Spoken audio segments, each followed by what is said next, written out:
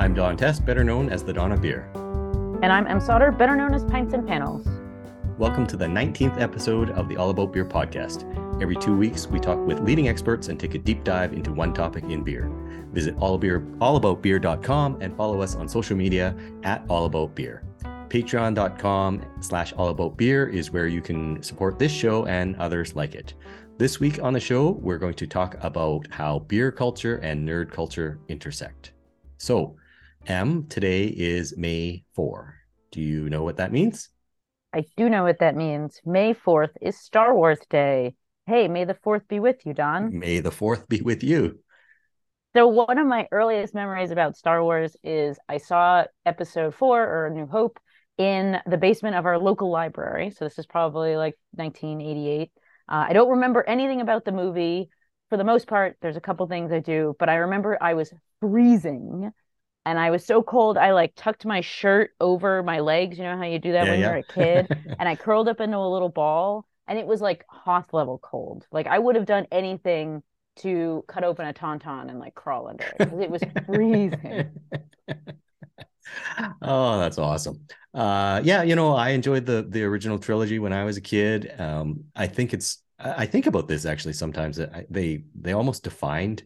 It's funny how three science fiction movies kind of defined my generation, and I think it's kind of the beginning of the whole concept of super fandom or nerddom.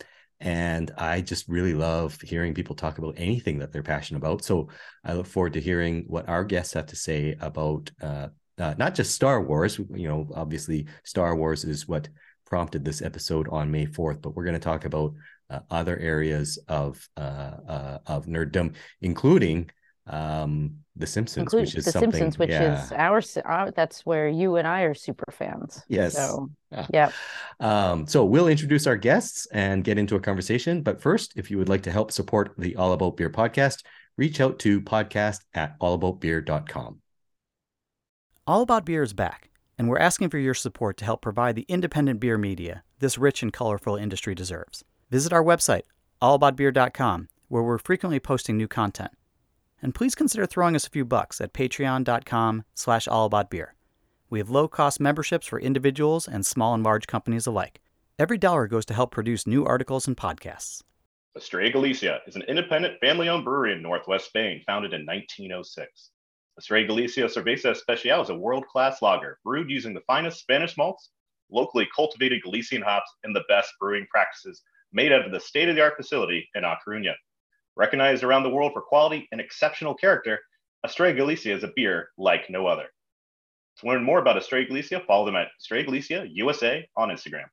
Audra Gajunas is the owner of Brewed for Her Ledger LLC, a management consulting firm focused on providing guidance to the craft alcohol community.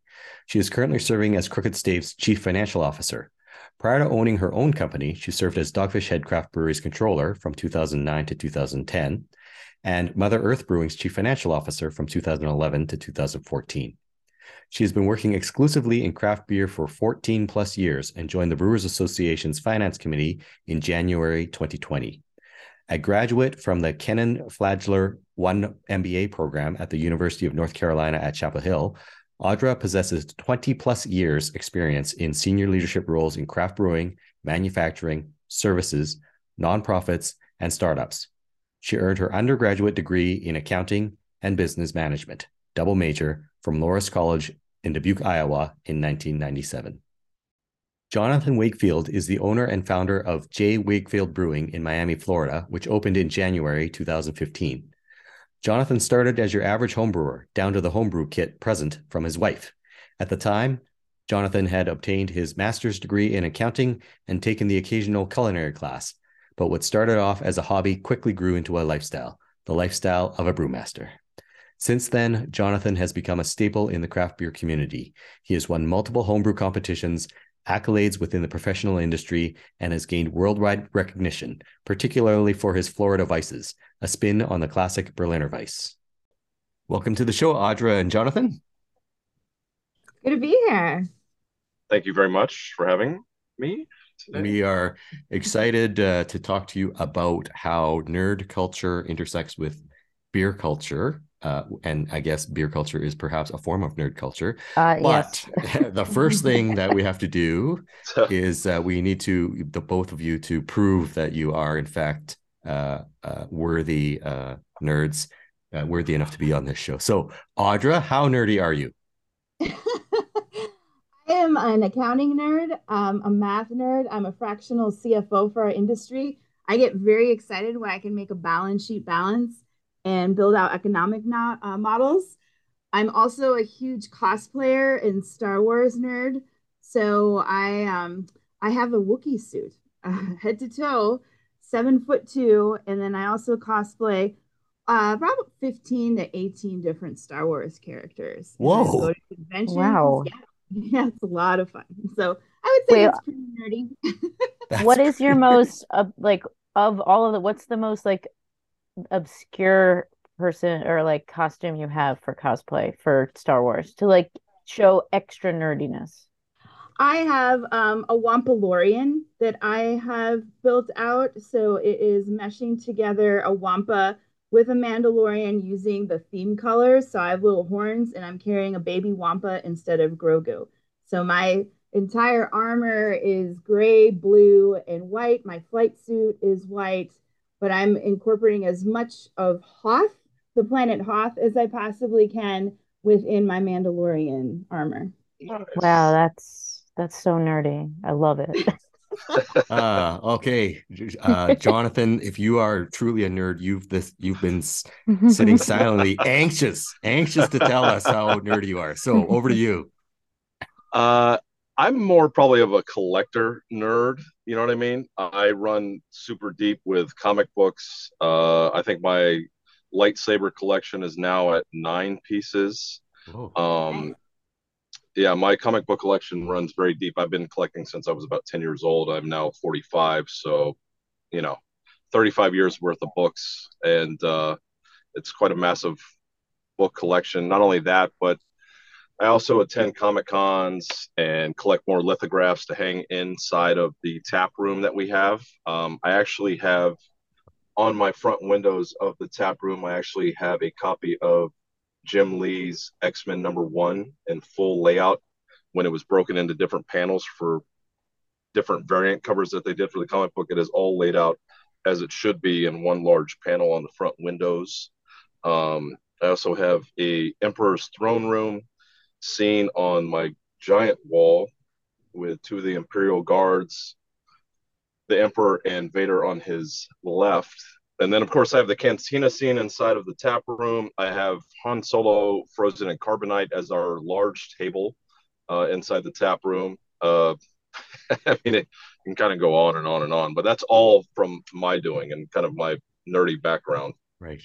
Oh, that's awesome. Wow, yeah, that's Awesome. good. These are great guests to talk about nerd culture here, Yeah. Don. Yeah, yeah, yeah, a little bit. I think I'm a nerd, and then I meet people like Audra and Jonathan. I'm like, wow, I'm No, uh, Don, you're a nerd. um Don't worry about it. Don't worry about it. You're a nerd. Yeah. so why do you think beer culture and nerd culture work together? Um Audra, do you want to start? Sure.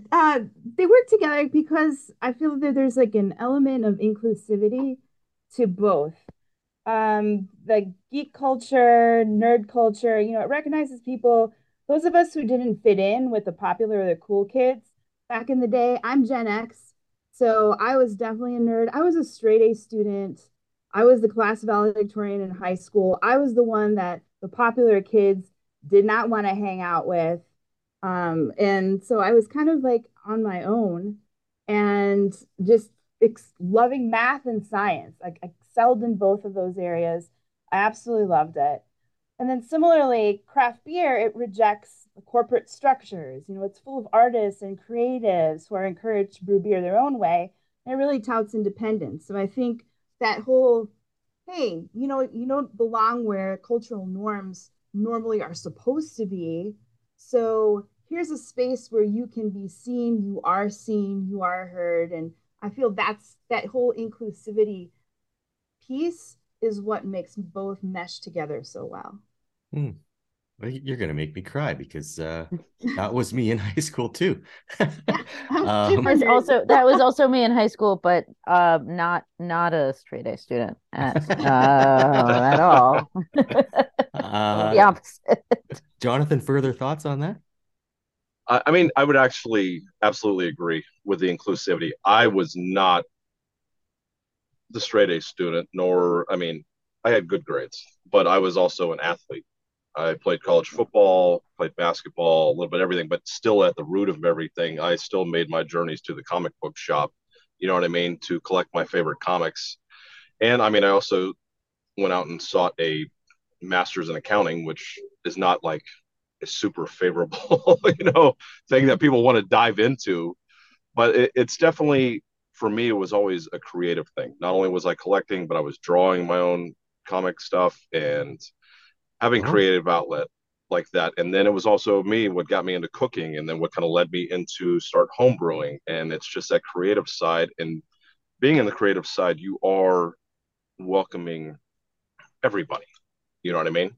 Mm-hmm. It's also like what spawned me to, like, when I met Maria, who is my manager now, but she was the first woman down here in South Florida to really want to dive into brewing. And I said, yeah, let's do this. You know what I mean? And she worked her way right up into being our head brewer, and now, runs production and everyday management stuff. But it's like, it's about that being inclusivity and welcoming all, because it's really a shared space. And really, it's open for everybody. I mean, that's what beer is. It's not supposed to be one way or the other, kind of shunning out people, but really just welcoming anybody and everybody. And I think it's what's so tied to the geek or nerd side of things, because comics, cosplay, all that. I mean, it's for everybody. Right. Yeah, you dress up however you want. Yeah, without judgment. Yep. That's cool. And I love how both of you, have your strong accounting backgrounds, which I think a lot of people equate with not creative, and then you have this other creative side to you to both of your lives as well. I think that's really cool. Thanks. Yeah. For me, I think it came from my parents. I grew up, my dad was a physician and excelled very much in science and math. And my mom was an opera singer. She was a soprano. And so she got me into the arts and being on stage and memorizing lyric epic poems, in front of people to get rid of stage fright. But at the same time, got me into theater as well and dance. So I got my dad's brain, but I got my mom's love and passion for the arts. So I've always been kind of juxtaposed between the two. And that's where I feel beer is also a great space that I fit in, because my accounting side is balanced with the creative side. Like, I'm allowed to go and brew with the brewers and collaborate with them. And there's just so much reward in that. And I would argue beer similarly, like there's a lot of science to it, but there's also a lot of art to it. So it's kind of that balance as well. Yeah. That's awesome. Very much like cooking, like Jonathan mentioned. Yeah. Yeah. I mean, awesome. For me, that's what it was. I mean, it was just another outlet of creative. For me, it was always making something for other people and seeing their reaction or their pleasure being derived from what I had made for them. So that is what kind of drove me into this as well. Awesome. Plus, it's just, creating a new dish or creating a new beer. I mean, there's so much more into it. I mean, it is part art and part science. I mean, because there is a lot of science in brewing, but it's really, I mean, you are working from a blank canvas into this final product. Yeah. Jonathan, you brewed the first green beer I ever had. I also brewed the first like fuchsia or pink beer that everybody had ever seen. And it was really good. And that's the it was really, I had it at JBF one year. I think is it Haterade is the green one, or is that? It was Haterade. Haterade is the very bright red fruit punch style. And then Troll So Hard is our lemon lime green one. It was that one. And I had it, and it was really, really good. And people were like looking at me, they're like, how can that be good? And I'm like, just try it. It's delicious.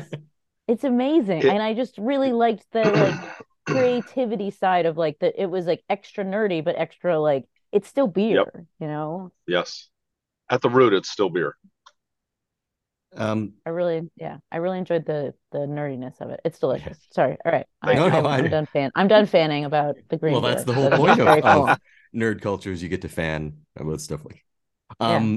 So for both Audra and Jonathan, obviously your nerddom and passion for Star Wars is a personal thing, but you've allowed it to leak into your business lives. Uh, do you think that helps your business in any way in terms of getting support for fellow Star Wars fans, or because you're showing your authenticity, or is this just like that's who I am and there's no business benefit, but it's just who I am, so here it is. I mean, Audra? I want to hang out in Go ahead. Jonathan's tap Yeah. room. But I was just gonna Yeah. Go ahead, Yeah. Jonathan. I was just gonna say I want to hang out in I tap. mean, for me, I think it kind of can go either way because it's really about like when people walk in, they're like, you know, all this comic book and Star Wars stuff, and people either embrace it or they just kind of like, oh, that's cool, and then kind of move on. So I don't think it's a hindrance, but it definitely calls out to those that associate with that more. Um, but I mean, at the same time, I'm sure it can turn people off of how much nerd is in there. But that's just me, and I'm just going to put on display who I am. You know what I mean? Yeah. And it's who I am at the core. I'm a nerd. You know what I mean? So you're gonna see it, and there's no shying away from that, nor would I. You don't have any like jock themed breweries coming in trying to threatening to beat you up or anything like that. No, I don't think so. And at the same time, I still work out. I still try to take care of myself. I mean, I still love sports. I mean, we play all the Heat games, Dolphin games, any sports that come across will be played inside the tap room, along with us all playing, any Marvel movie or Star Wars movie or show. I mean, that it all gets equal play here. You know what I mean? Yeah. Awesome. Um, do you think there's certain types of nerds that you see more in beer culture, like comic book nerds or video game nerds or Star Wars nerds, bourbon nerds, food nerds? Audra, go ahead. I see a lot of show culture for sure. Mm-hmm. So the Game of Thrones, is a Oh, big one, or Lord of the Rings is another one, and like popular it's Stranger Things. We had here in Asheville, North Carolina, we have a brewery called Dissolver, and their Yep. Halloween party was Thrones, Rings, and Stranger Things. And so you could come as your favorite character from any one of those or make a mashup of them. And it was wildly popular. And it was the same night that Billy Strings was playing at the Civic Center. So everybody was pre-gaming, dressed up as one of those characters before the Billy Strings concert, and they all walked out, for the concert. I just stayed behind. I was one of the Game of Thrones mashup characters, and I'm more, yeah, I was more of like a Viking type of character anyway to begin with. But um, that's what I see happening. Jonathan? Nice. I mean, I don't know. I mean, for me, like I see some of the guys that have worked here for me, and I think it it's really it could be a bit of everything. Guys, like comic books and they like Star Wars, and it carries on. They like science, they like math. It can cross all kind of boundaries, really. I mean, and it's still at the heart. You're still brewing. You know what I mean? But in the background, hey, you're watching the new episode of Mandalorian, or what comic book did you just pick up from the comic shop, or hey, let's try this, new yeast strain, better flocculation. I mean, it just kind of crosses all realms. You know what I mean? So we see a little bit of everything that comes in here. Yeah. How Yeah. does Yeah. how does nostalgia like play a role in any kind of creation? Because actually for Jonathan, you do like I was looking at your beer list and I'm an 80s kid. I was born in 1983. And so Yeah. your beer list is like if my childhood created beers. I, Um I you yeah, I use mean, your I childhood as like a because there's like an in sync one and then there's a Oh, you have yes. Power Ranger themed beers. You do a Yeah. dodgeball theme. Like there's just you Yeah. lean really, really hard into although dodgeball is like odds. But anyway, you know what I mean. Like it's Yeah. you lean really hard into, I'm assuming, like things that you loved from your childhood. Is that like a source of inspiration? Yeah, I would say, I mean, from day one, I've always said it that, we are very much heavily influenced by pop culture, music, movies, shows, everything probably from the 80s and 90s. And I think it resonates really well with the consumer base that we have. Um, I grew up through the 80s and through the 90s. And so I like to bring back things like we have you know, a beer called like Big Trouble in Little Windwood, which is a reference to Big Trouble in Little China, which is one of my favorite movies.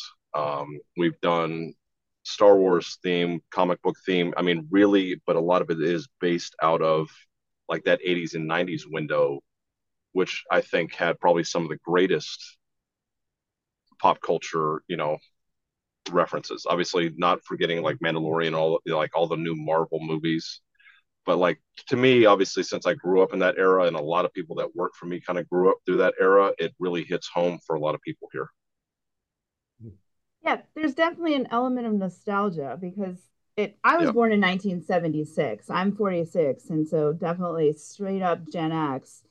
And Zool in Knoxville is another brewery that I visit often Yes. because it has got I like so how you many. both know which are the nerd The breweries. But anyways, yeah. sorry to interrupt, I Audra. love them. Yeah. Well, we hang out, and like I said, there's this element of nostalgia. It harkens us back to these times when life was like a lot simpler. We were carefree, playing Yep. outside, coming in when it was dark. Parents weren't worried about us. It was a bar like we were apart from all these everyday stresses and social media. Social media didn't exist. And so there was like Nope. this purity, this authenticity about it that Yep. when we can tap back into that part of our brains, that's where we want to go. And so I feel that's Yep. a big driver for those of us, especially in our 40s and 50s. Yep. What is that brewery in Knox? Wait, what do they do for nostalgia? Zool. Yeah. Zool is based off of Ghostbusters.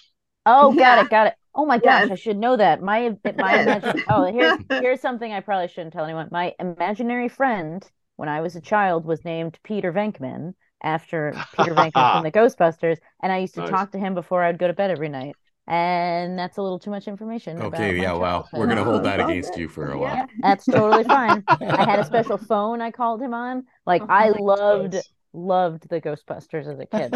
Oh my gosh. um, But can yeah, I anyway. reverse? Can I reverse M's question? So you all revealed approximately how old you are and everything.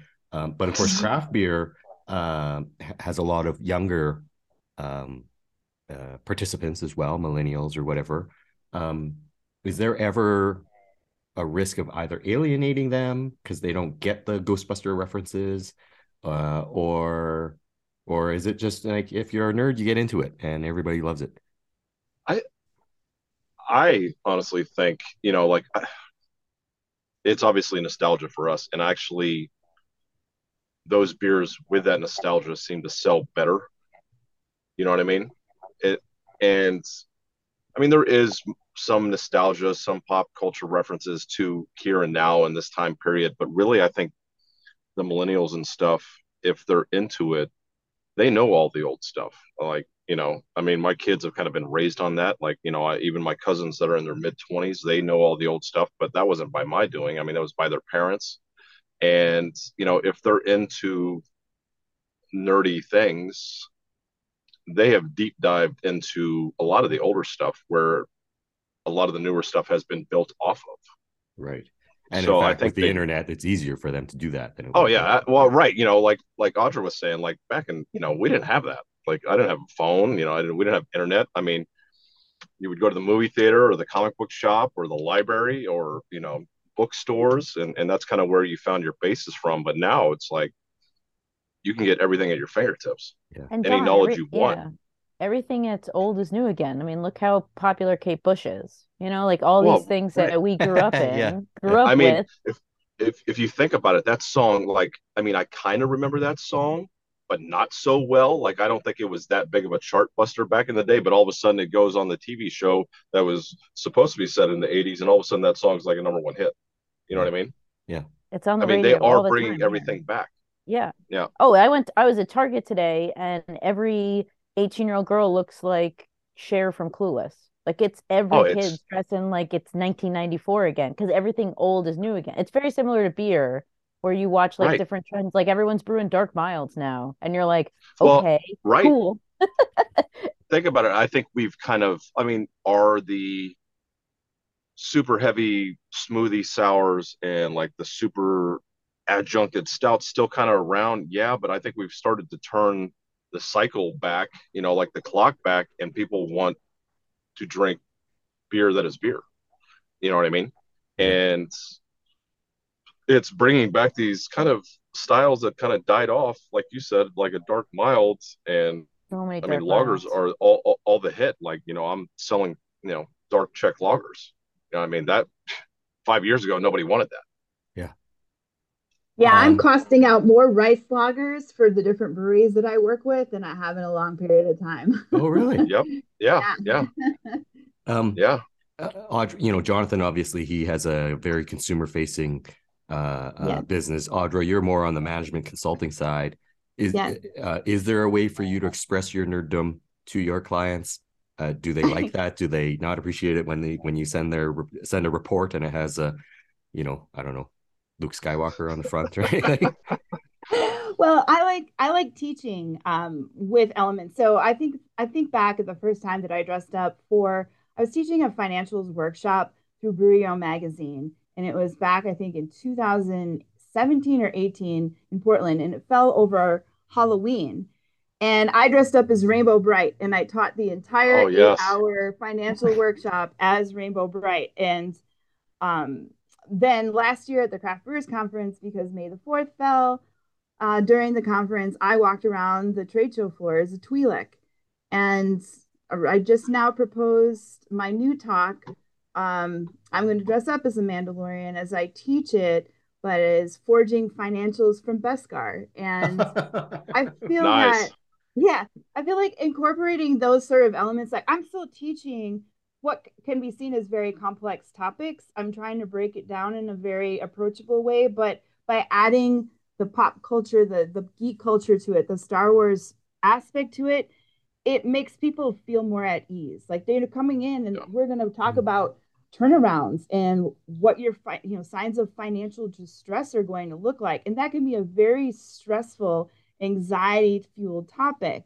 But Yeah. if your person that is teaching it to you is dressed as a Mandalorian or it can bring some elements of geek culture into it, it feels less harsh. It feels more approachable. And I'm at Hmm. your level. I'm not going to be some Heidi, CPA firm that's dressed in a suit that is talking down to you. I'm at your level. Ah, I'm a home brewer too. I'm going to, I love that. yeah, it puts me on the same level as a lot of my brewery partners. And they then don't fear asking me any question for the fear of being judged or perceived as not knowledgeable in these areas. They open up to me a lot more that way. So it's it's who I am, but I also want them to see that dimension of me and see like I'm not just an accountant. I am a geek and I really care about you and your business and I care about our industry. So meshing them both together has been really helpful. Everybody's been really like welcoming and receptive, at least to my face. But it's who I I would be am. excited. I mean, I'd be excited instead of going to into a stuffy conference. You know what I mean? There's some lightheartedness to it, so I think it would take away some of that stress. You know what I mean?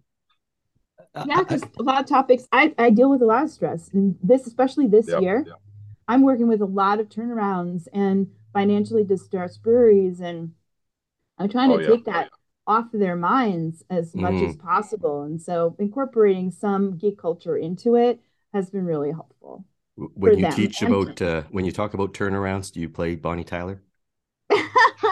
like,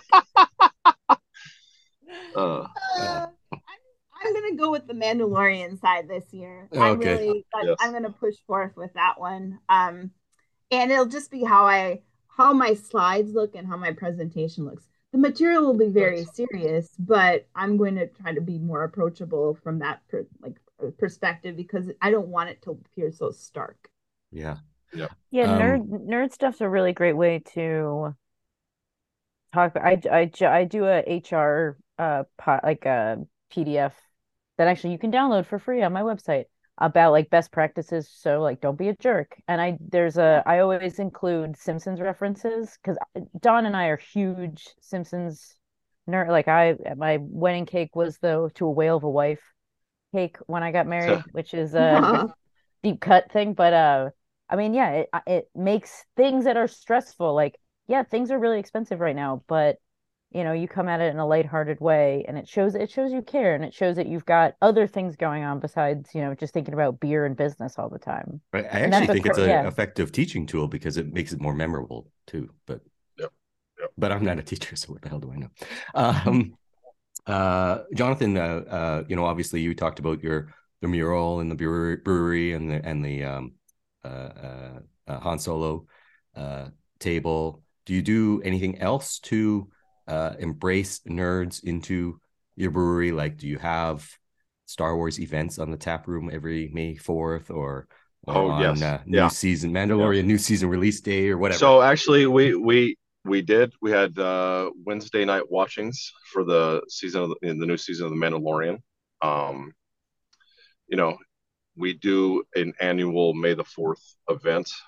We will actually have someone here, like cosplaying, but like a professional cosplay as Chewbacca. We'll also have a fire dancer with flaming lightsabers that shall be here. We start at noon, which obviously you can't get all the movies in because they're all so long. But we start with showing the movies in a desired fashion of all nine. We typically don't really get to all nine of them, but typically, I run them in the order that I believe that people want to see them. So and it's your place, we so you do get to do that. whatever you want. Yeah. Exactly. I kind of forget about episode 1 because that was kind of, no one really wants to see Jar Jar Binks anymore. We kind of jumped to 2, 3, Rogue One, then 4, 5, 6, and running that pattern. But then we also have actually, we do special beers. We also do special treatments for that day. We kind of fill up the lines with everything themed Star Wars for that day. I mean, in the past, we've had like troops of lightsaber battles, like these people in these troops, these acting troops come out and would reenact like lightsaber battles. I think they have disbanded since like the pandemic and stuff, but I think they're trying to get back together. But I will be bringing my personal collection so that the bar staff can hold and wield their own lightsaber if they choose so, depending on what side they, the dark or the light they want to be on. But yeah, we run pretty heavy with that. And we have really embraced that. And it's nothing that we shy away from because that's just who we are. Yeah, That I love it. sounds like so much fun. Like Yeah. really good. Oh, it How is. many Star Wars themed beers have you produced at the brewery? Oh my gosh. I was about to say, like, do you even know? I mean, I think our portfolio nowadays, 9 years in, I think we've made in upwards of like 600 different beers. Even if they were one keg treatments, I mean, I think we've done in excess of 600. And I would say, since you can't really call it certain names and Of course. more, in fact, Yes. like having like the characters on a can or a bottle label, but like we riffed on that. And I would probably say there's probably out of the beers that we've made, probably 40% of them, you know what I mean, have been Star Wars referenced. Oh, It's a lot. so a Yeah. lot. Oh, it is. Yeah, It is a lot. yeah, that was a good, how do you tiptoe, making these beers without Lucas calling you our Disney, I guess, because yeah, and you don't want to piss off the mouse, Well, calling because you like up and it's saying like, like, hey, I mean, we did a blue raspberry sour that we called cooler than a tauntaun's toenails, um, with just the bottom part of the foot of a tauntaun on the label. So mhm, not the full yeah, animal, and really kind of it's an artistic representation. As long as we're not stealing like the exact name and the exact character. I mean, it's just an artistic representation. Yeah, Like because if I were to put yeah. like an Imperial Trooper on there and call it like Stormtrooper Stout, like I think we'd be Oh yeah, asking for. Have you heard of other breweries maybe overstepping the line and getting a cease and desist There from? is a local brewery near my house Yes. Oh, is that that right? Yes. that made a beer. They put a Groucho Marx mustache on the Stormtrooper. It's called Stout Trooper, and Yes. they got a cease and Yep. desist, and so they changed it. Yep. Great Oh no, beer. they if you take like the actual like the more popular characters, Stormtroopers, Vader, the Emperor, Luke, Han, any Ray, Finn, if you take any of that and put that directly on a label and use the name and reference, like you're done. Mhm. Yeah. They're Here's a coming for you. question, because everybody colloquially refers to him as Baby Yoda, but he's actually Grogu. Grogu Grogu. or So or there, Den Grogu. Den Den Yeah, Grogu. Grogu. Dan Grogu for So spoiler alert. so there is no I mean, actual Baby Yoda. So could you use that name in a? probably I not you because it has probably right Yoda's. because everybody referenced them. I think that would be. I Over mean, the line? right. Yeah. We actually did a beer called The Child. And I assume that's a reference to Jesus Christ. No. I'm just kidding. well, Symbolism and symbolism, but like it was a green label with a ghosted image of a head on it of Grogu. You know what I mean? And it was just the child.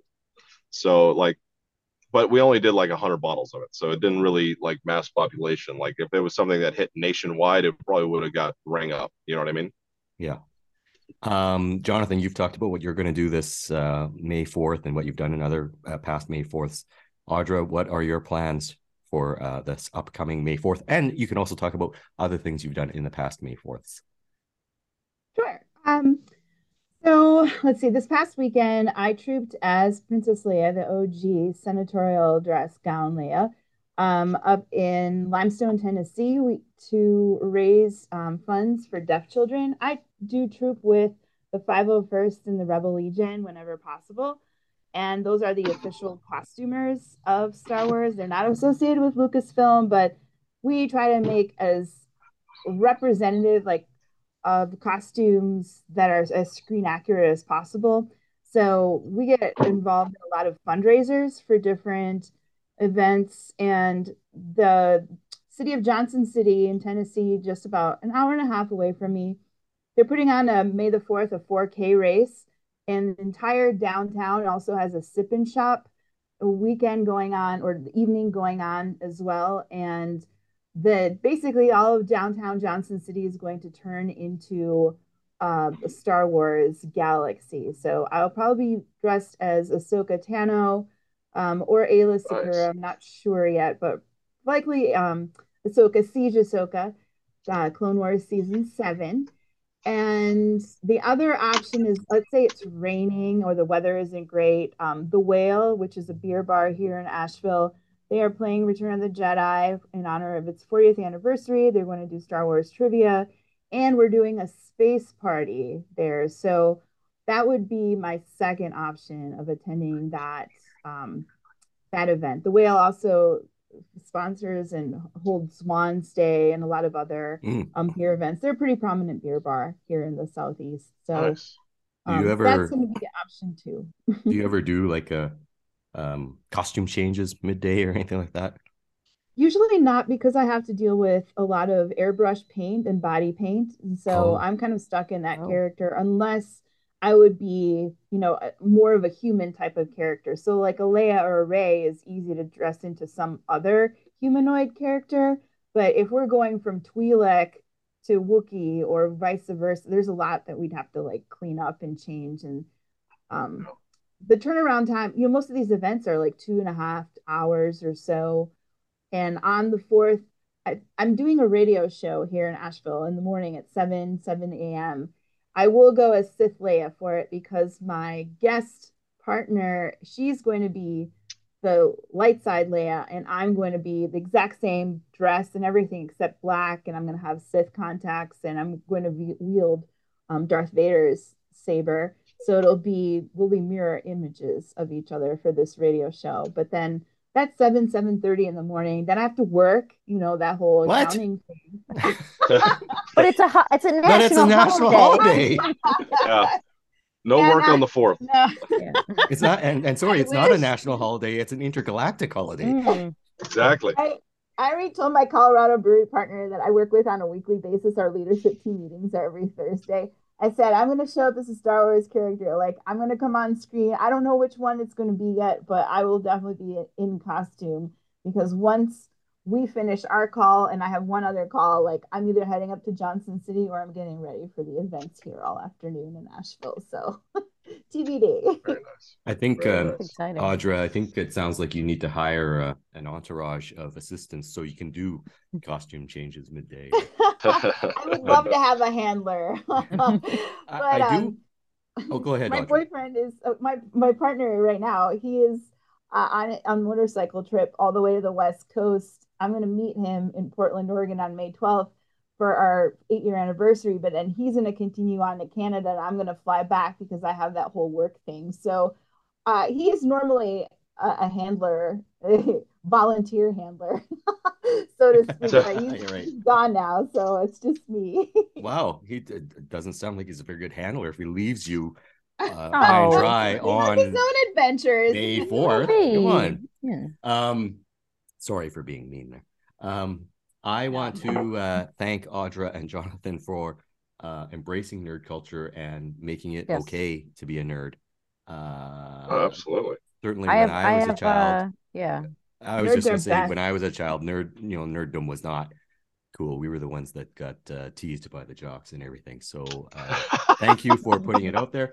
And it's because of hard work, like by people like you, that Audra now today, you can go on a Zoom call and warn people that you will be dressed up. And that's okay because people get it and it's fine now. Yep. And so thank you for that. I have one last question. Sure. Each of you. Favorite Star Wars movie and why? That's a good question, Em. Go ahead, Audra. Well, I'm still going with A New Hope. It's the original. It is what got me to fall in love with Star Wars altogether. Darth Vader fascinated me. It's why I love pretty much every James Earl Jones movie. His voice is just amazing. There's so many elements of my childhood mixed in there. I love the whole trilogy. I love Planet Hoth. I love Endor. There are elements to each one of those I absolutely adore too. But the OG A New Hope is where it all began. Jonathan? For me, I don't know. I guess because I was born like in '78, so like the one that resonates most with me would probably be Return of the Jedi, and followed strong second by Empire Strikes Back. But for me, Return of the Jedi was that great ending to that trilogy, and you're introduced to so many you get the established characters. We get Han back, and Leia and Chewie and Lando, and then you get the Ewoks and the battle on Endor. I mean, it's just, to me, it's just like one of the best movies overall. And it's like they just re-released it in the movie theaters for the anniversary. So it's like I'm definitely going to see it before it gets out of theaters. But for me, that movie itself is the one that probably resonates the most with me. I think it's amazing that actually, I want you to answer that question. Oh, well, I think I agree with Audra. I think it's A New Hope because that's the first I saw that for the first time. I think I was 5, so this is like 1988. And just seeing like when the Imperial ship comes onto this, and it's just like you just like nothing you've ever seen before, and you're 5 or 6, and you're like, holy crap. And like it's just so well, like it's tight, it's great, and then it introduces you to all the characters that you all care about, and and I remember borrowing it from my best friend on VHS. VHS, yes. And watching Yes. it and being like this. And I remember when they re-released them in the late 90s and they like, made the CGI better. Yeah. And they like tweaked They it. added And stuff too. Yeah. yeah. And it was just so like, I remember going and being like, this is so cool. Like it was for Star Wars is like beer. It's for everyone, everyone like, Yeah. I think when you it's meet people that have never seen, I have a friend who's never seen it, and I'm like, are you a human?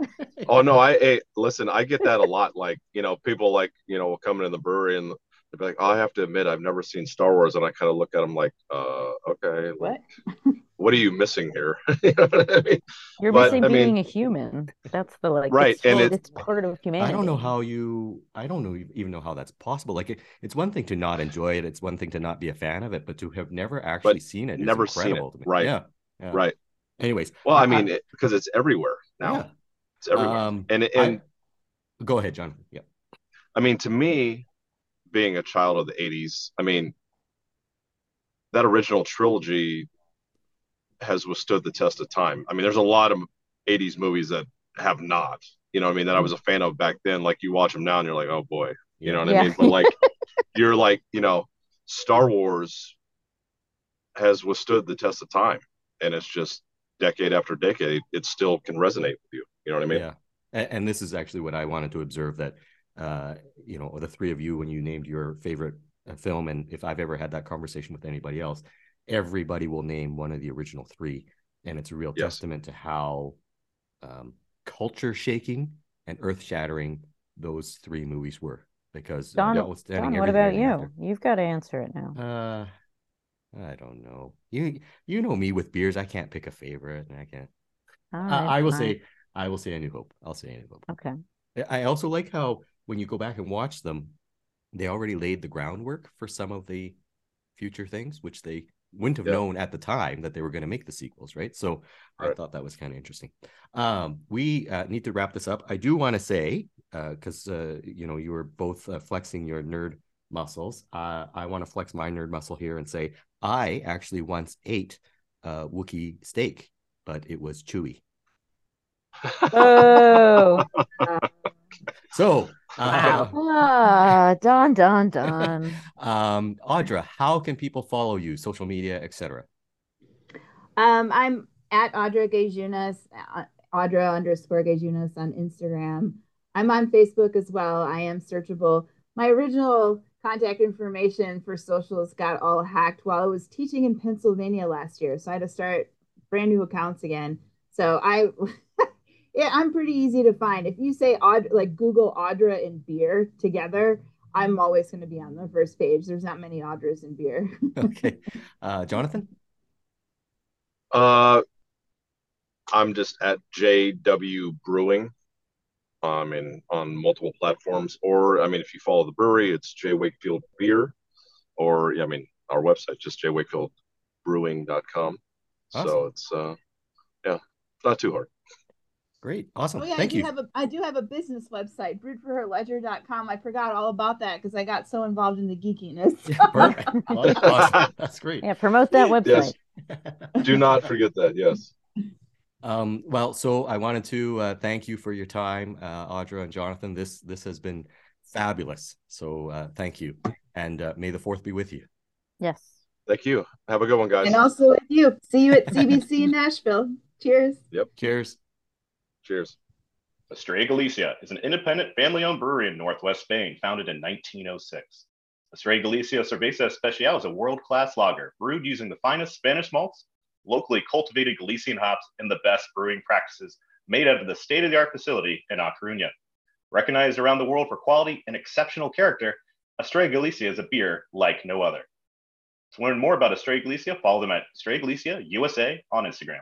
All About Beer is back, and we're asking for your support to help provide the independent beer media this rich and colorful industry deserves. Visit our website, allaboutbeer.com, where we're frequently posting new content.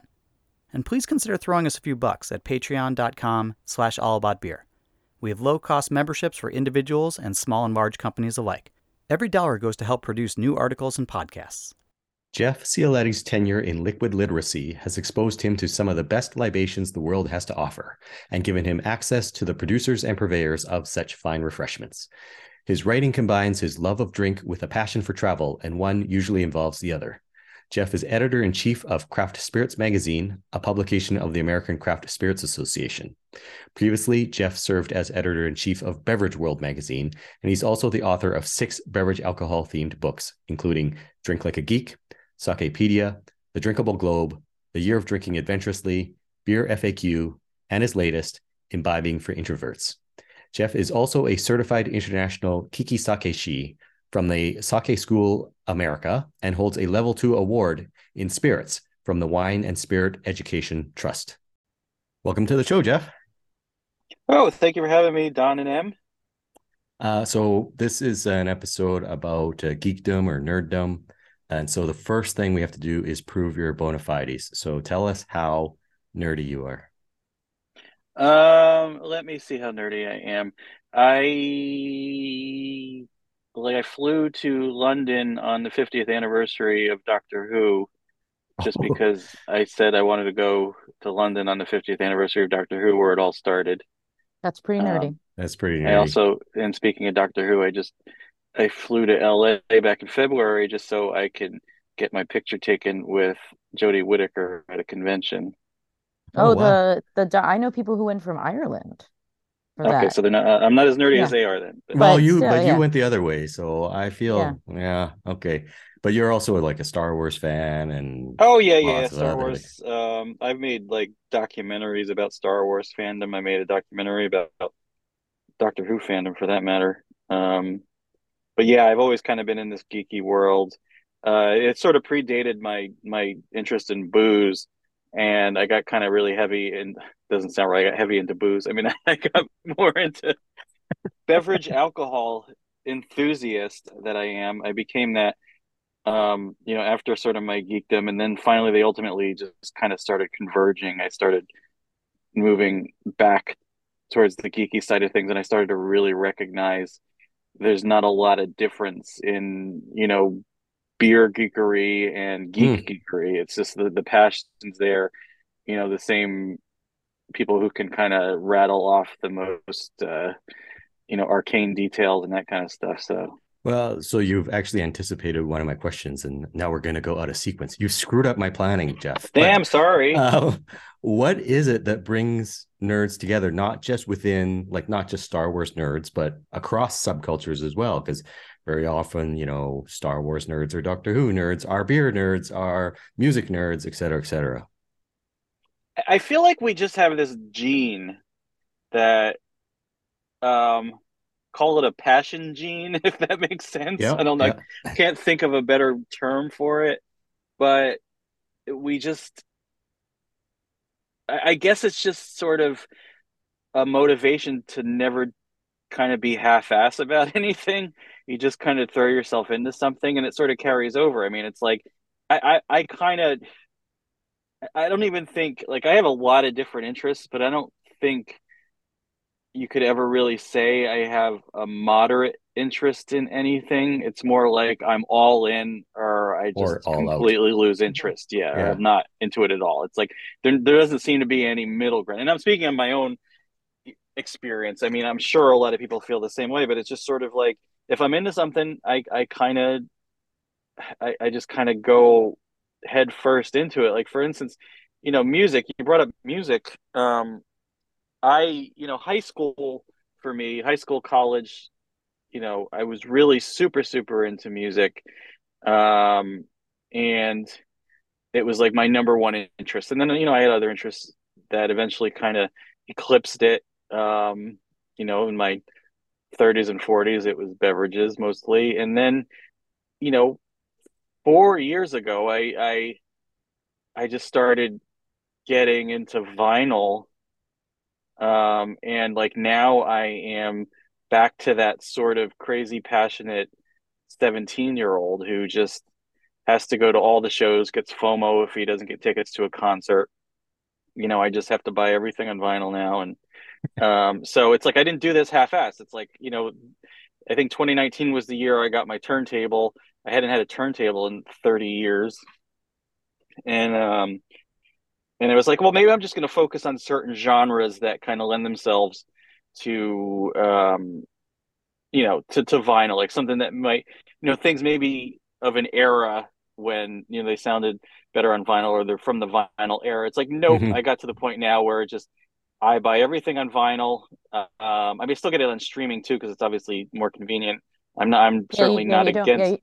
you don't have a vinyl like turntable in your car Yet. Well, yeah, well, exactly. That's yet. why, yeah. Or you can't really work out with it either. So it's sort Yeah. of, Yet. that's why. So it's the convenience. But I will, but I need to have everything on vinyl. That's the thing. It's like I'm really into physical media now, and I'm not half-assed about it. And again, when I got my turntable, I didn't think I would be this all in. But again, it's that gene at work that doesn't let me do anything half-assed. Is So it the same as an addict? I'm sorry, Em, but no, good. is it the It's same as an addictive personality?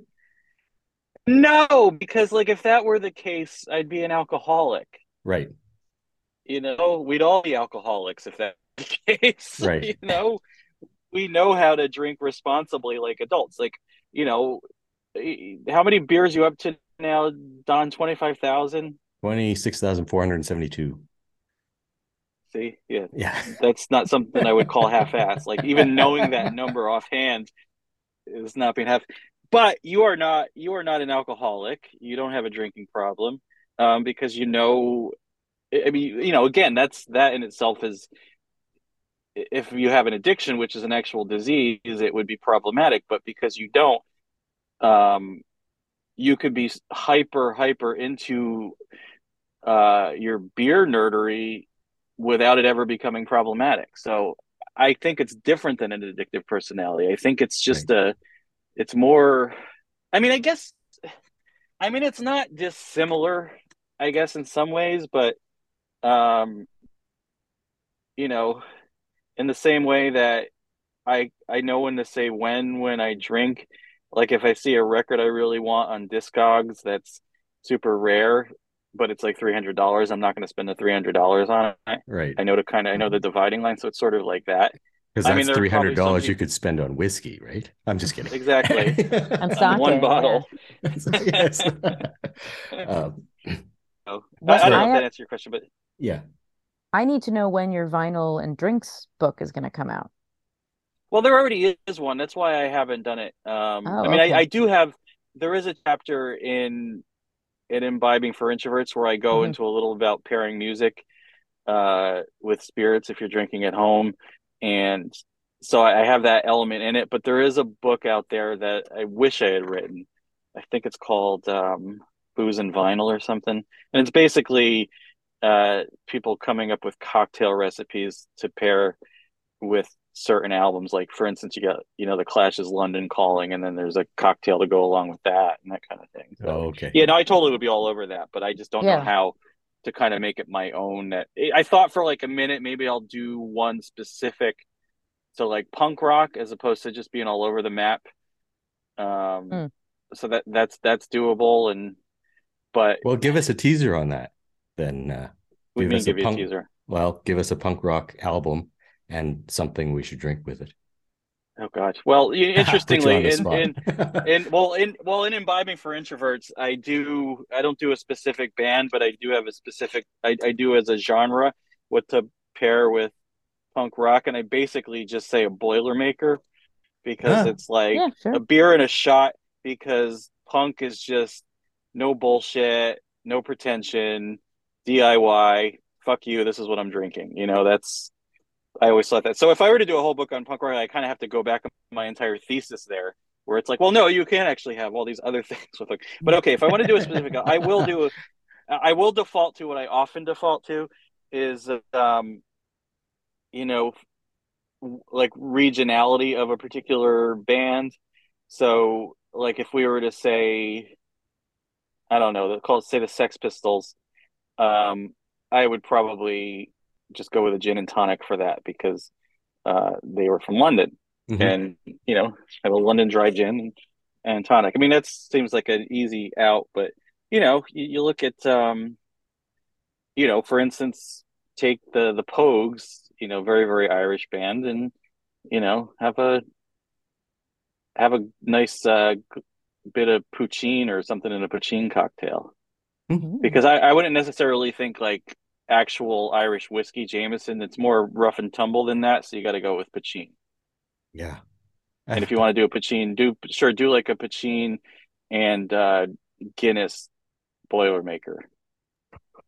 Yeah. See, this is, and this goes back to one of my earlier questions, that I love the way, really, once you get into nerddom, you can get into these esoteric elements of each thing, and then pairings make sense. Like everything you said makes sense to me. So, Yeah, because when you're talking about music, it's less about flavor. You know, it's like right. obviously it's not like pairing with food. You've got real considerations there, but with music, you can have a lot more fun with it, and as long as you can kind of justify it.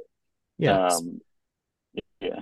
Yeah, like you say, regionality or simplicity versus complexity, and intensity and things like that. Yeah, exactly. You mentioned your latest book, Imbibing for Introverts, but you also wrote a book called Drink Like a Geek, and that's actually Yes. why we invited you on this episode. So stop talking about that other book. No, I'm just kidding. So Drink Like a Geek. What does it mean to drink like a geek, and how do you research that? It's more, yeah, it's basically, it's really where I wanted that sort of convergence of geekery, or call it pop culture geekery, um, and drink geekery to kind of meet. That's sort of like the confluence of those two things. And really, for me, it was about like any kind of number of ideas. For instance, some of it was very, very straightforward, like take Breaking Bad. Um, one of Walter White, basically his last drink that he wanted to have when he was about to turn himself in, when he was in hiding in New Hampshire. Again, if I'm spoiling the show, I'm sorry. You've had 10 years. I agree with that. It's been 10 years. It's fine. You should have watched it. If not, watch it again. Hey, Jeff, Yeah. do you know who Luke Skywalker's father is? I'm not allowed to. I'm not allowed to say. Sorry. It's you've had, again. It's been 43 years, but I'll give you to 45 years to figure it out. But, okay. no, Anyways, I interrupted you. Sorry. No, I was just saying, like the last thing he ordered at the bar was Dimple Pinch, a blended Scotch. So I would include that, like little tidbits on that where things actually appeared in certain shows, and then obviously you get things like Star Wars where they're not really drinking anything of this world. So I really kind of look to people um, who have mixed certain things with Star Wars in mind. I always kind of went back to this one bar called Tales and Spirits in Amsterdam, and they had a menu of drinks that were inspired by films, and they did a whole Star Wars page of cocktails, and each one was sort of related to one of the three original movies of the original trilogy. So, like, they had one based on, um, Return of the Jedi, and they kind of leaned more into the Endor side of things. So there was a lot of like greenery, kind of piney stuff going on with it. And then there was one, I think the Empire Strikes Back one, they really focused on the notion of rebellion a lot. And one of the things that they did is they sort of paralleled, the Star Wars rebellion with like the Jacobite rebellion.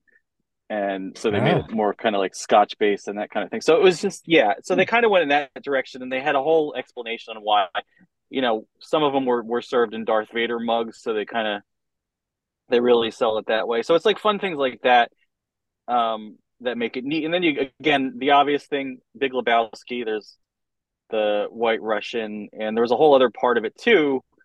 I did like a really long section on James Bond, and everyone thinks it's just the shaken and not stirred vodka martini that he drinks, but I basically rewatched every movie and went through and found everything that he drank in each of those movies that Oh. wasn't a martini. And, so, and he's actually, it turns out he's very much like, he kind of gets, all the other, problems with James Bond aside, like, I make a note that some of them, obviously, like in some of the Sean Connery ones, he's downright rapey in some of them, and they don't really hold up very well. Hmm. Um, but in terms of like him as a traveler, he drinks like I do. There's like a very kind of when in Rome notion to him. Like Hmm. he was drinking in Turkey and from Russia with Love. There was a scene where he's drinking Rocky. The basically their Uzo. Um, and there was like one moment in Live and Let Die where he's in New Orleans with Felix Leiter, and Felix Leiter's drinking a Sazerac, and Bond was going to order his usual martini, but then what's his name? Felix goes, you're in New Orleans, like live a little or something. I can't remember the exact line. So they has a Sazerac, and then there's a whole thing with Brandy and a lot of the other ones, and just kind of wherever he is, that's what he's drinking. And obviously, a really more recent one too was with Pierce Brosnan, um, made like mojitos kind of popular again with people because he was in Cuba, and he pronounced mojito really weirdly too. Everybody kind of mocked him for it. It was like mojito or something. But so yeah, he's like you said, he there is a sense of place in these movies, and in a lot of ways they try to kind of bring a little bit of the local drink there. And even in Goldfinger, and I keep going back and forth. I'm going to stop now on James Bond, but Goldfinger, there was a they were in Kentucky in one part of it, and they were drinking, bourbon and branch water. Hmm. So Okay, cool. yeah, so it's like weird things like that. It's like things that appeared in things, and then other things that were Yeah. inspired by them, Yep. cocktails, and then you got obviously the beers that were produced in partnership. Obviously Star Trek had a long partnership for a while. They did it with Schmaltz, and they've been doing it with some other brewers. So they Yeah. had that whole line. Um, The Game of Thrones beers and Game of all that. Thrones beers, yeah, with Yeah. Ommegang. So that was huge for a while. So it's like, and again, and they didn't just do it. Wasn't like when Ommegang was doing that, they weren't just slapping a label on it and saying, "Oh, this is tied into Game of Thrones." They ingredients wise, they tried to really tie it to a certain aspect of it. Like, they would do something.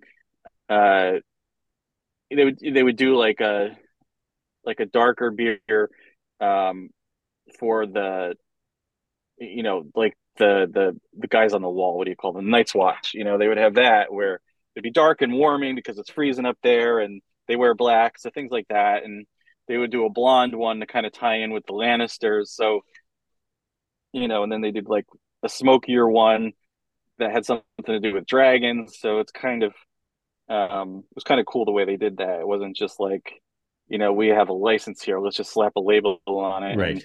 Right. yeah. Yeah. Thank you for your time, Jeff. Yeah. Do you have any other questions?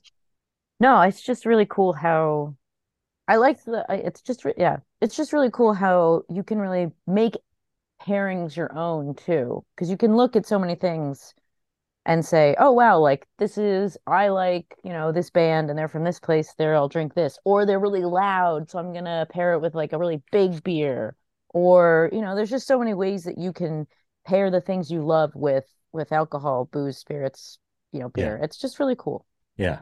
Yeah. Yeah, and it's just the explaining the why of it. It makes it fun. It makes it a conversation piece. And again, you don't have to have necessarily that kind of sommelier's palate to really do it when you're talking about music and movies.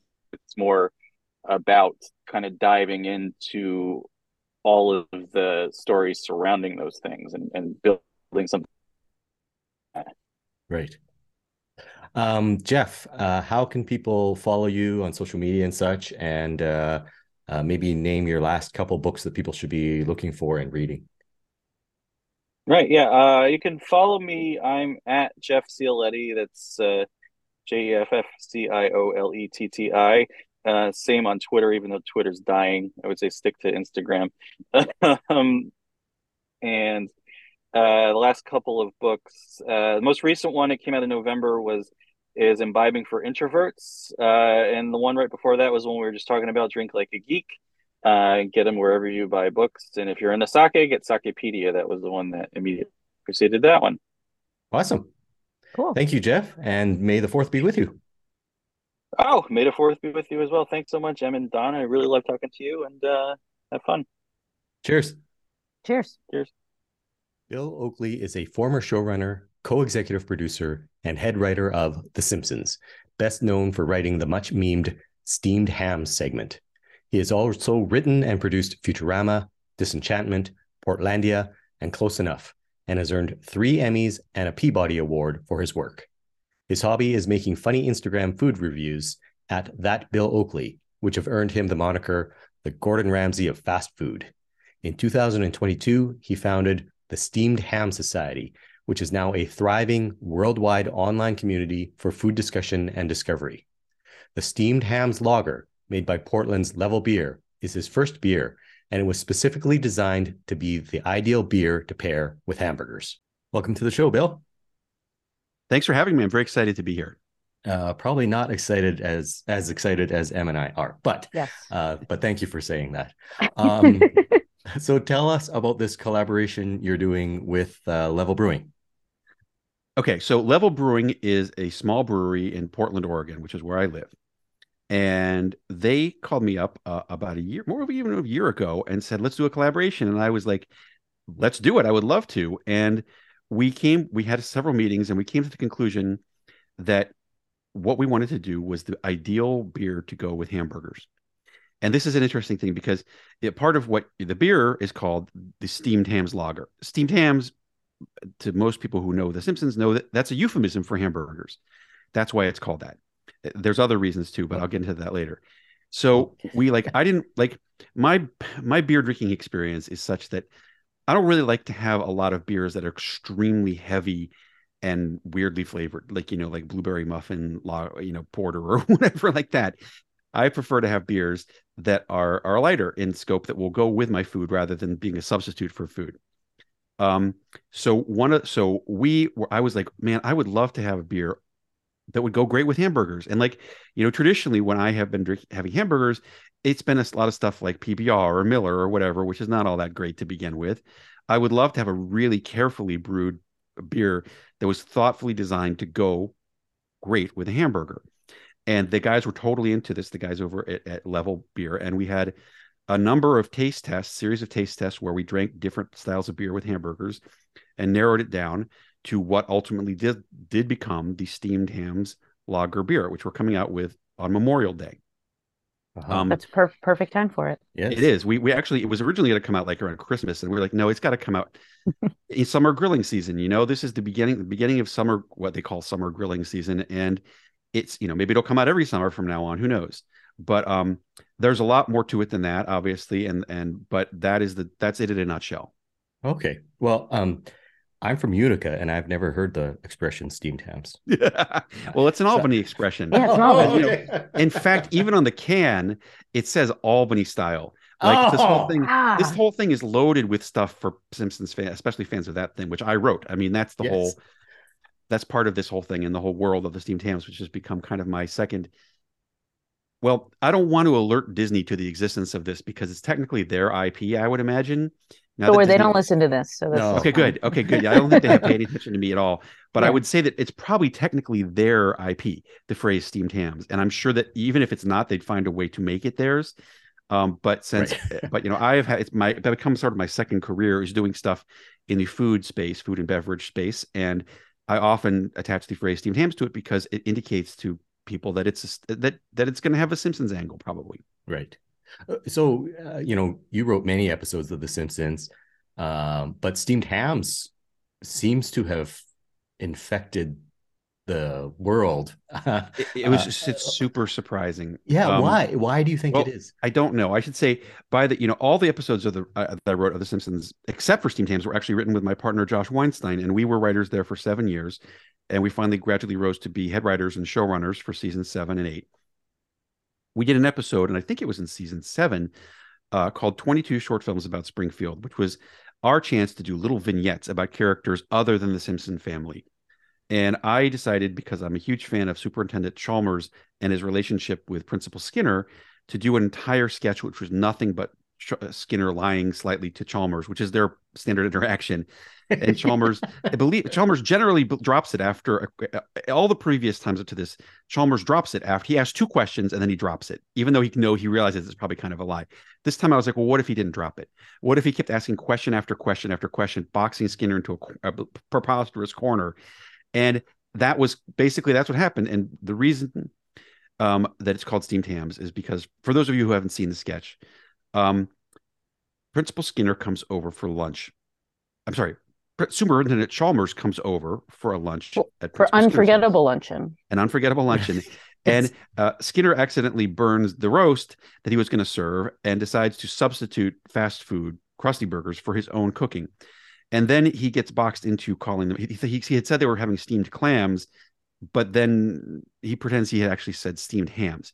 So a lot of it is this long thing about him pretending that hamburgers are called steamed hams in his neck of the woods, which happens to be Albany, even though he's also probably making that up. And so what happened with this thing was nothing. I heard nothing about it for 20 years. It seemed like some people liked it, but it wasn't a big thing. And then around 2015, it started to take off in this crazy way on the internet. It began in Australia, where a whole bunch of people were calling this grocery store chain and asking for steamed hams. And the grocery store chain got in on the act because there's a lot of Simpsons fans in Australia, as it turns out. I wonder why. And put up these signs in their... Yeah, that's a good question. Well, especially they like that episode now. Okay, anyways, I don't want to interrupt you. Keep going. They put up signs in their grocery store that said, we don't sell steamed hams, but please consider our ground beef or something like that. And they made videos about it. And then I think it just took on this weird life of its own, where between 2016 and 2018, people started remixing their own versions of it. And there were literally thousands on YouTube of people who have re-edited it in some way or redone it in some way. But they're still coming out. It was actually Internet Meme of the Year for 2018. Wow. And it was, people are still, even to this day, a month ago, a guy made 2 absolutely brilliant remixes of it, one of which is a German expressionist silent film from like the 20s, another of which is a animated Soviet film from like the late 60s, both of which are the level of craftsmanship and artistry, and they're just staggering. Anyway, steamed hams has now become one of those things, like a phrase like dead parrot. Monty Python fans would know the phrase dead parrot, right? From that sketch. Steamed hams has become one of those things. And although I don't get any money for it, I enjoy the fact that I wrote it, and I'm pleased that it was something that I wrote that has caused this sensation, which continues to be somewhat of a sensation. So as I have moved into the food and beverage world in the past 5 years, I have been using that phrase in various things I do. I have the Steamy Awards, for instance, on my Instagram, and I have the Steamed Ham Society, which we'll talk about, and this Steamed Hams Lager is also part of that. Now, again, one thing people always ask about this beer is, does it taste like ham? And I have to say emphatically, no. We didn't want a weird tasting beer. We wanted beer, a accompaniment that would enhance your enjoyment of your hamburger and not intrude upon the taste of the hamburger. Right. So it's just like a golden lager, super easy to drink. Nice. Yes. It's beer that tastes like beer kind of thing. Right. It's kind of the brewery describes it as a light lager meets Italian Pilsner. Oh, okay. That sounds lovely. It's a dry beer with, this is what they have written about it. It's a dry beer with a decent bitterness and some mild hop aromatics. And we discovered it really worked well. I mean, it was unanimous. Every time we moved to the next stage of taste testing, it was generally unanimous which beer and which flavor went best with the hamburger. We tried it with a variety of different hamburgers. And it's an interesting experiment in I guess, brew mastering, that it came out so well. It's like, I would love to have a whole bunch of this and just eat it with my hamburgers all summer long. Yeah. Are you a beer geek as well, would you say, or? Not really. I am. I think I don't think I was even until 5 or 6 years ago I learned the difference between lager, pilsner, IPA, porter, all that stuff. So I don't really know that much about it, and I'm happy to have you guys fill me in. This is obviously your field of expertise. Well, you live in Portland though, so which is the land of beer. Yes, that's what they say. I mean, like I still have I'm one of those people who likes to have more than one beer. And like still remember as a kid those ads for Schaefer that was like the one beer to have when you're having more than one. And that's the kind of beer that I generally prefer to drink. So, and there are like, I mean, I would say of all there's two craft beers that are both lagers, pilsners. I realize pilsner's a type of lager. Am I correct about that? Yes. Lager is Okay. like there's lagers and there's ales, and Pilsner is a type of lager. Okay. Stick with us. We got you. There is a in Hood River, there's a brewery called Freem, Pfreim, which makes a pilsner, which is my favorite beer in the world. That is a very. I was just in Portland 6 weeks ago, and Freem is. If I could live near Freem, I would just never leave. I love their beer, and I get it at every opportunity. Although it's extremely expensive for beer. I mean, a lot of beer is expensive, but their beer is worth it. Obviously, I don't see it that much in stores these days, but whenever it's on tap, I definitely get it. It's excellent. Yeah, their lager program, all their beers are wonderful, and they're good people. Really, really nice. Their brewery in Hood River is beautiful. It's right on the Columbia River, and the food is, I love Freem. Okay, we're not talking about Freem. Sorry, go visit. It's really nice. Oh, and then there's also another beer which I would say probably ties for that is the Mexican lager Calidad. Have you guys had that? No, Calidad. Yeah, it's a company that was founded in 2019, and I think it's brewed in Southern California. And it's a Mexican lager, and that's the other beer that I totally love. It is and it's kind of hard to find outside of Southern California, I think, or the Southwest. Anyway, you definitely should check that out too. Those are my two favorite beers. Calidad is a beer brand founded in 2019 by five-time MLB All-Star Adrian Gonzalez. Oh wow, look at that. Baseball comes into it. Baseball, if we're talking with me, baseball always comes into it. Wow, that's cool. We'll check it out. Thank you. See, you just taught us something about beer. So I appreciate that. Oh, great. Okay. Well, that beer, I mean, I both of those two beers, I highly, highly recommend. Other than that, I don't know that much about other types of beer. Yeah, okay. Level makes excellent beer. They sure do. Yeah. Yeah, I went there, and don't they have a hamburger food truck like in their brewery? Well, they do at one of the locations. They have three locations. They have food trucks at all of them, I think, but there's one that's pretty near me, which has a Mid-City Smash Burger in Portland, which is a pretty, a very well regarded hamburger place, and that's what we had for our final round of testing with this beer. Wow.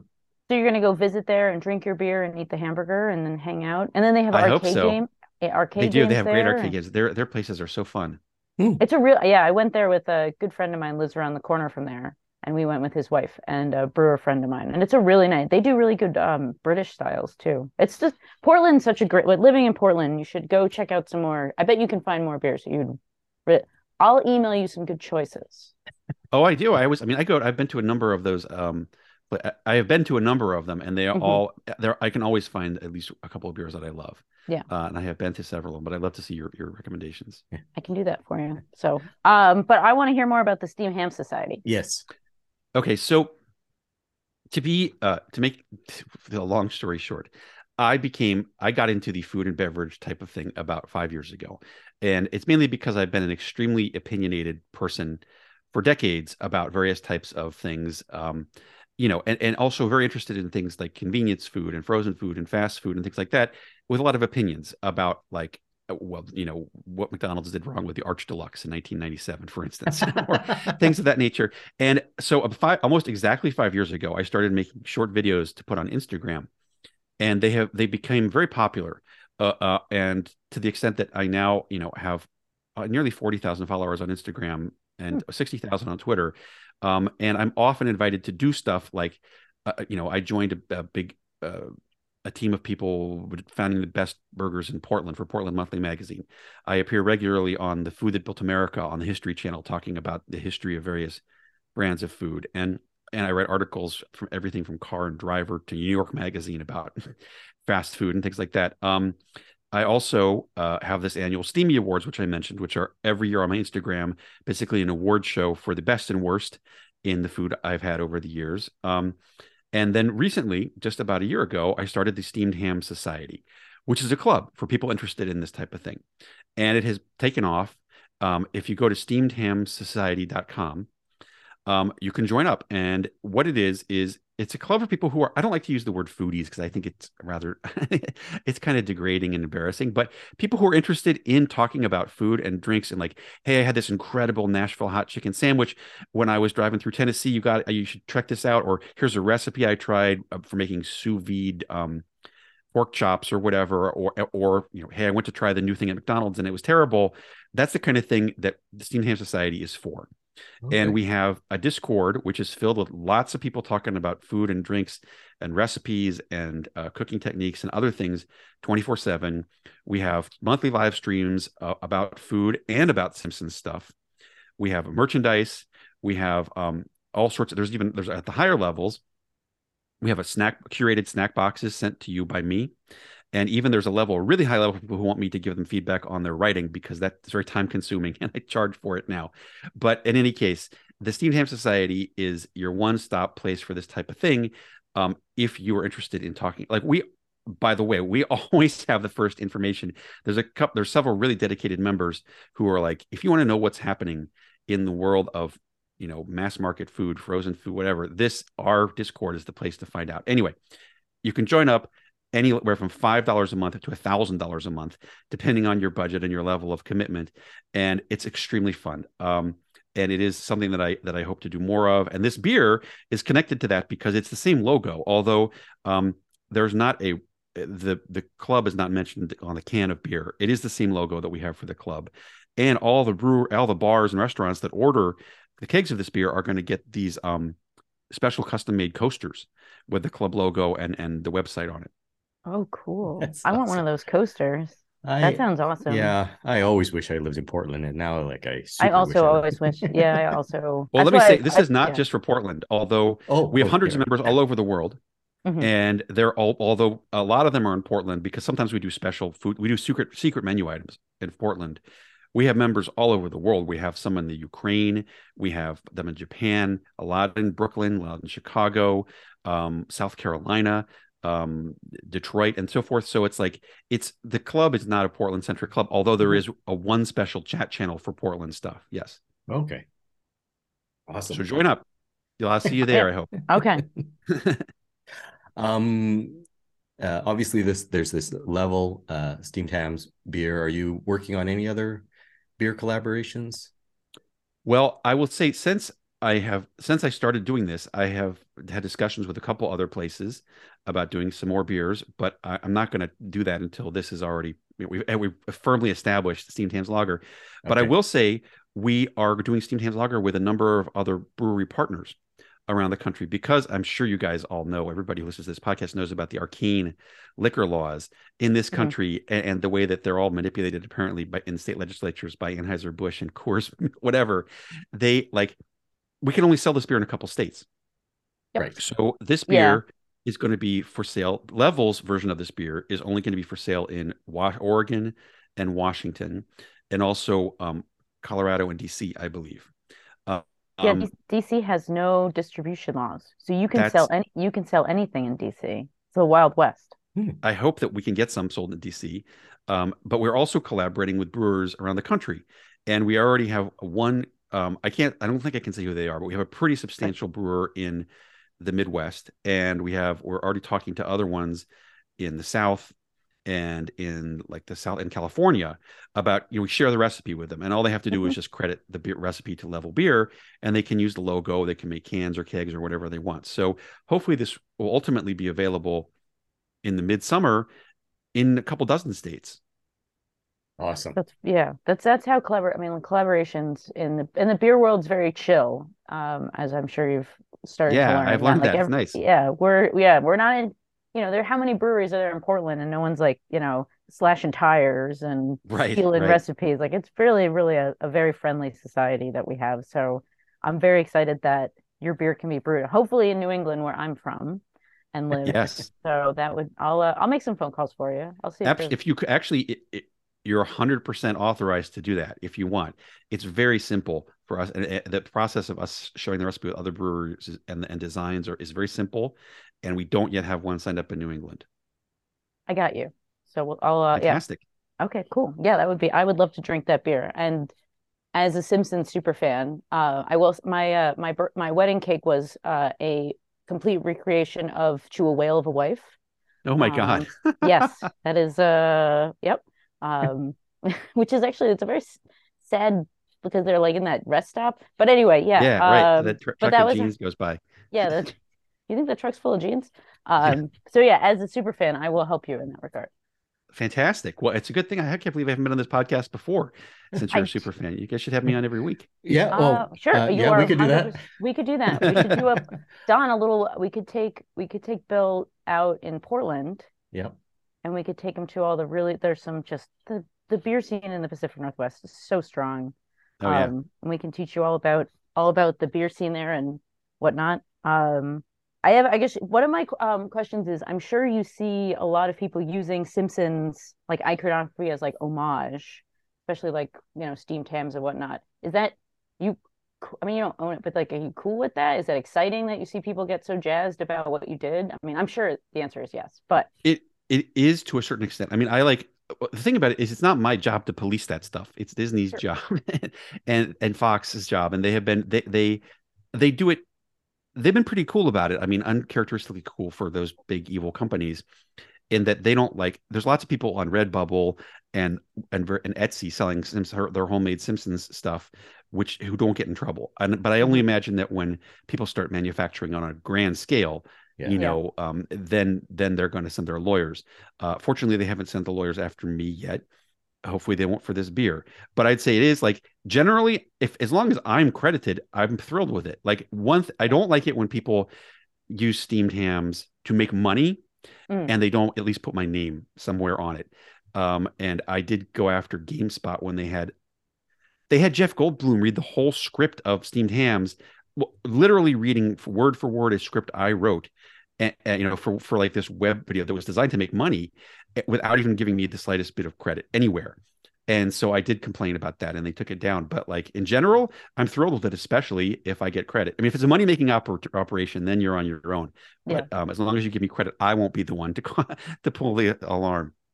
No, I'm the same. I'm also an artist, and anytime someone uses anything that like they cut the copyright off or they don't say who did it, I go after everybody because you're a creative, and then creatives need to stick together and make sure that you did that. You need credit. If you're not going to get any money for it, the least you can get is the credit. It takes 2 seconds. I don't know why, for instance, GameSpot was so reluctant to add my name to the stupid, caption of the YouTube video. Like that would have been perfectly satisfactory. It wouldn't have cost them a cent. It would have taken 5 seconds, but yet they wouldn't do it. It's very strange. That is very strange. Well, Bill, how can people find you on social media and then also the Steamed Ham Society as well? On social media, I am that Bill Oakley, and that's Oakley on both Instagram and Twitter. But I don't know how much longer I'm going to be on Twitter, so follow me on Instagram. That's where the food stuff is. Anyway, Steamed Ham Society. Following you right now. Fantastic. Go to steamedhamssociety.com and sign up at whatever level you're comfortable with. And enjoy it, and get on the freaking Discord because that's like it's an avalanche of exciting food and beverage news all day long. And we have these, as I said, there's a special level just for Simpsons fans where we have a special private Simpsons chat channel, and we have live streams with luminaries from The Simpsons over the years. We have had a lot of the biggest names in the history of the show on our special Steamed Ham Society Simpsons live streams. Cool. That's awesome. Oh, yeah. I have one more question. So you're a food guy now. I just want to ask one more thing. What's the best thing you've eaten recently? Oh my God. I hundreds of things. It's so you saw my stuff. I know you went on the video was briefly on, you saw some of this stuff. Let me just tell you a couple things that were amazing. I would say about once a week, I find something that is absolutely spectacular. And I think one of the things that we're going to do in the Steamed Ham Society is release they have Oprah has that year-end list of like her 10 favorite things or whatever. I think we're going to do that for the Steamed Ham Society because there's so many small makers of delicious, artisan mustard and things like that nobody has ever heard of that needs some press. But I will tell you, recently in Portland, I had at one of those breweries at Rue's Brewery. I had their Detroit pizza, their 4 cheese Detroit pizza, which is a collaboration with the Crust Collective. Best Detroit pizza I've ever eaten. Their beers are excellent too. Yeah, and I had their Kolsch, which I love. I have had, and then I've had a couple other things that are like, um, a, a guy brought me these pickles from Kentucky called Habagardeel pickles, which were absolutely amazing. They go great on chicken sandwiches, as he said. I've been eating them nonstop. Somebody sent me maple syrup that was made in a B&B in Montreal, which was the best thing I've ever eaten in any kind of breakfast type thing. And then lastly, somebody told me about this ketchup, all gold tomato sauce ketchup, which apparently is made in South Africa. And yes, we just came back from South Africa. That stuff's so good. It's Yes, incredible. I'm so glad that people think I'm crazy talking about this. Even on the Steamed Ham Society, nobody's ever heard of it and nobody's ever tried it, but I've been eating it. I could eat it with a spoon. I love it so much. It's really, really good. Yeah, that was the ketchup choice I just judged a beer competition in South Africa, and they had a burger bar one day for lunch, and they had that ketchup, and it was really nice. Man, I can't quite figure out what it is that makes it so good. There must be some really carefully selected combination of subtle spicing, and it's a little bit more like almost tomato sauce or tomato paste. Yeah, but I really, really enjoyed it. I thought it went really good. well. I'm glad. Thank you for validating my crazy, my seemingly crazy opinion. You're very, very welcome. Awesome. Bill, I want to thank you very much, and I hope someday we can meet in person so that we can play a round of Knivesy Spoony. I see you've played Knifey Spoony before. That's what I would say to you. Yes, that would be great. I'm in Portland. Come visit. We'll hang out and have some beer. Awesome. Would love that. Thank you, sir. Thank you. Thank you. Cheers. I think we deserve to pat ourselves on the back for restraining ourselves and not doing the entire episode in Simpsons quotes. I know. I really wanted to yell Seymour. Seymour, the house is no, mother. No, mother. Just the northern. That's my favorite. I love how he lies so much and he can't bring himself to tell the truth that he burns his house down. That's the craziest part about that. And I really, because he did write 22 short episodes, I really wanted to talk about the really tall man. Oh, yeah, in the little car. Yeah. Do you find something comical about my appearance while driving my automobile? Everybody needs to drive a car, even the really tall. Like, I mean, the 12-year-old to 14, actually the 40-year-old in me, the regular age I am, to all the way. I mean, I'm like I said, my wedding cake was to a whale of a wife. We are, right. I mean, our wedding ended with our piano. We had a piano player from a cruise ship. Actually, it was a good friend of my husband's, play our wedding, and he did all the music. And he ended the wedding by playing the Greasy Films song. You know, and that's how everyone knows how the wedding was over. And then did everybody do a shush? I think there was, and then it was like the wedding ended with. I mean, it's a huge part of my family's life is The Simpsons.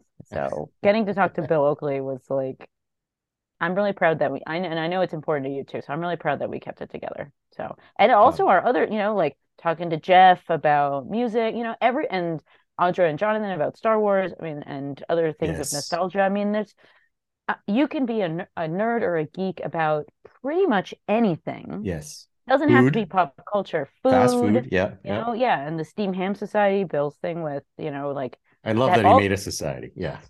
I know, I'm joining it. And like the all gold ketchup, that stuff's great. Like it's cool how everyone has passions about so many different things, And ours also is like, you and I and a lot of people who listen to this podcast have a passion for beer. Yes. That transcends, anything. I mean, beer is my life. And I mean, I know it's part of your life and a lot of people who listen to this podcast, and it's to a nerdy extent. And so it's cool to how like almost all of our things in our lives can be nerdy. Yeah. And that's okay. Yeah. I do want to say though, my cat's breath smells like cat food. I bet my Wookie. Okay, everybody, visit allaboutbeer.com and follow us on social media at allaboutbeer. And if you're feeling generous, please visit patreon.com/allaboutbeer to support this show and others. If you have questions for the experts, please email us at podcast@allaboutbeer.com. That's also the email for feedback, suggestions, or to inquire about supporting this show through advertising. Speaking of advertising, here's a short word from our sponsors. All About Beer is back, and we're asking for your support to help provide the independent beer media this rich and colorful industry deserves. Visit our website, allaboutbeer.com, where we're frequently posting new content. And please consider throwing us a few bucks at patreon.com/allaboutbeer. We have low-cost memberships for individuals and small and large companies alike. Every dollar goes to help produce new articles and podcasts. Estrella Galicia is an independent, family-owned brewery in northwest Spain, founded in 1906. Estrella Galicia Cerveza Especial is a world-class lager brewed using the finest Spanish malts, locally cultivated Galician hops, and the best brewing practices made out of the state-of-the-art facility in A Coruña. Recognized around the world for quality and exceptional character, Estrella Galicia is a beer like no other. To learn more about Estrella Galicia, follow them at Estrella Galicia USA on Instagram. Before you go, if you like this podcast, one easy thing you can do to help us is to give us a 5-star review on your favorite podcasting app. This helps other people find the show. We would also appreciate it if you would let other beer-loving friends and Simpson-loving friends and Star Wars-loving friends know about the show to help us spread the gospel of good beer. Em, how can people reach out to you?